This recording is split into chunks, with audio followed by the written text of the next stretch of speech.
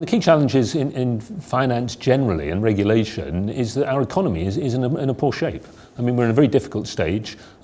We're telling banks, building societies, insurers how they've got to behave towards their customers. They're trying to get themselves back on their feet after a crisis. So frankly, the difficult part is keeping all the plates in the air, everything spinning at the same time. So banks lending to the economy, building up their capital and treating their consumers well.